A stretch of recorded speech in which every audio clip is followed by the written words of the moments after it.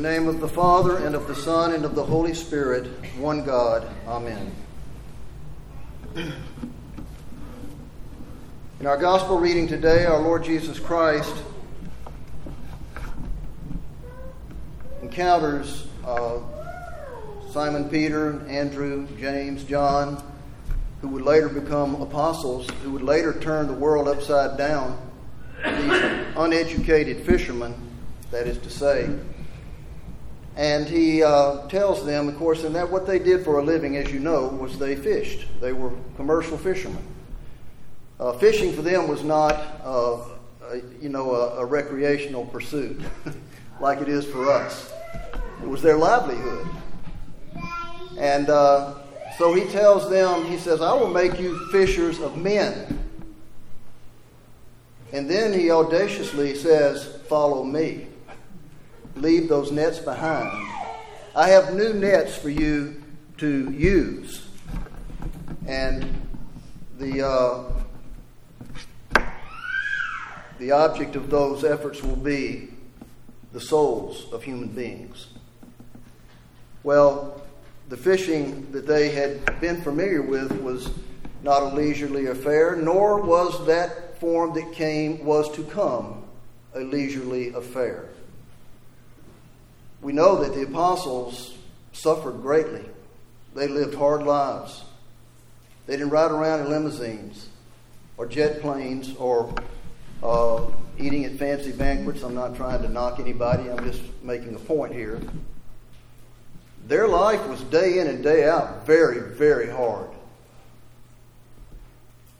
And in the midst of all of that, they made evident to those whom they encountered, not only by their words, which were important too, believe me, because they did preach the gospel of our Lord Jesus Christ, but they backed it up with what was in their hearts. They lived the life. They walked the walk. And this really became the bait, as it were, as they were fishing for the souls of those lives whom they encountered in daily life. We must remember that God does not want anybody to perish. He wants every single human being that He has ever made in His own image to have eternal life. The fact is, though, we are separated from Him because of sin. And there needs to be a healing, a rapprochement, if you will, between us and Him. And it has to be authentic. And it has to start in the heart and work its way out. We know that the apostles, before they had the Holy Spirit from Pentecost, fell flat on their face over and over again. The Lord, it seemed as though He was making the point, you cannot do this apart from me, and I'm going to show you. I'm going to prove it to you. So you have this string of failures. And He chastises them over and over and over for their lack of faith, their lack of obedience, their lack of following Him. But He says to them here in this initial encounter, follow me, and I will make you fishers of men. Because I love every single human being that has ever been created or ever will be created, I don't want one single soul to perish. And your life is going to be the evidence to this watching world of the kingdom of God. And so that's what we see in the lives of these uneducated fishermen who turned the world upside down. As they preach the gospel, repent, for the kingdom of God is at hand. That is the gospel.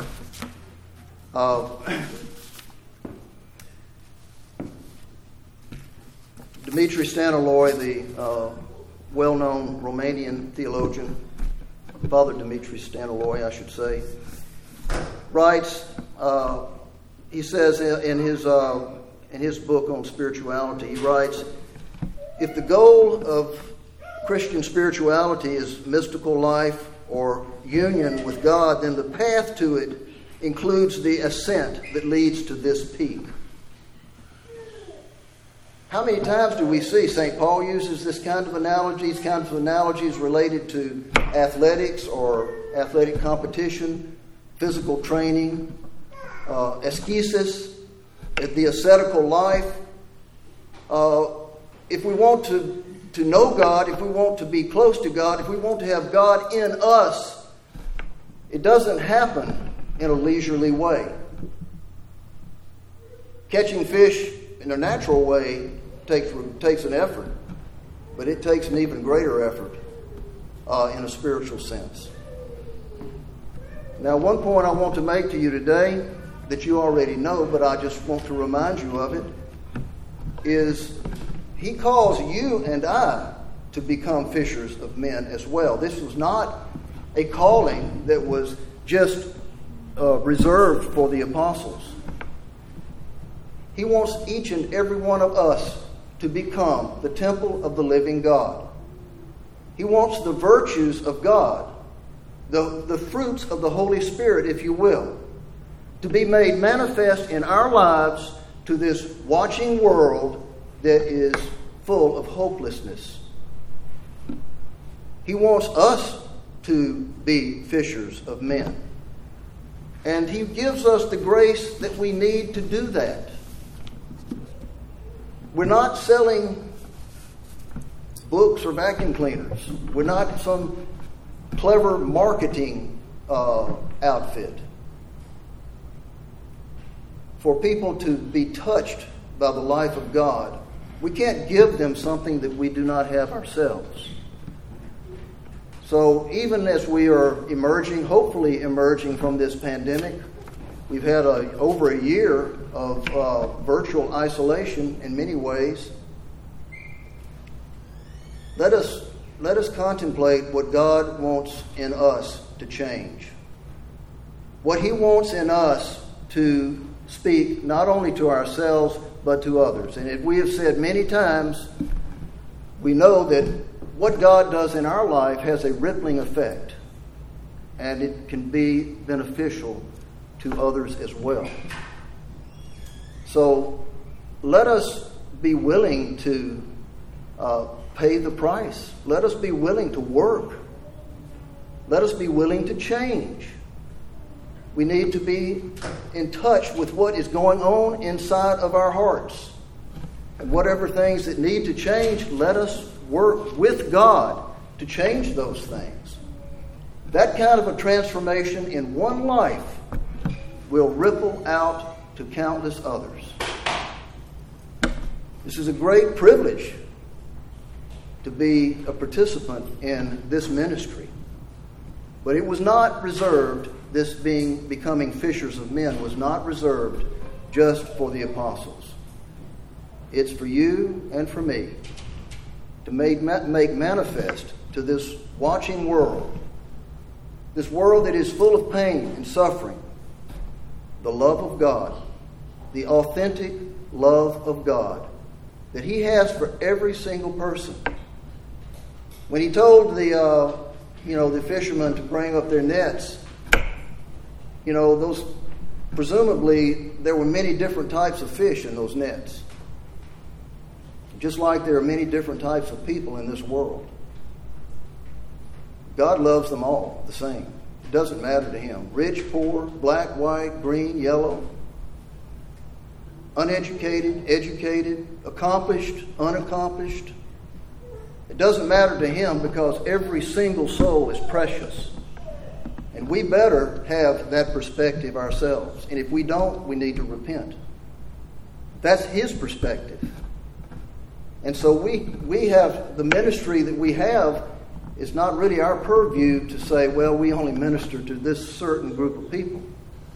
No, it's for anybody and everybody that comes seeking the kingdom of God. And even in our walk out in the world, as we encounter people, it's important for us, as many have written in the past, to recognize the image of God in every single person we encounter, no matter who they are.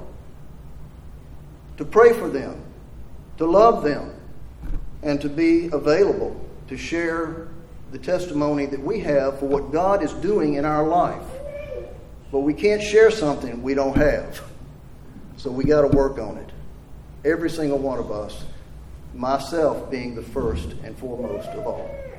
In the name of the Father, and of the Son, and of the Holy Spirit, one God. Amen.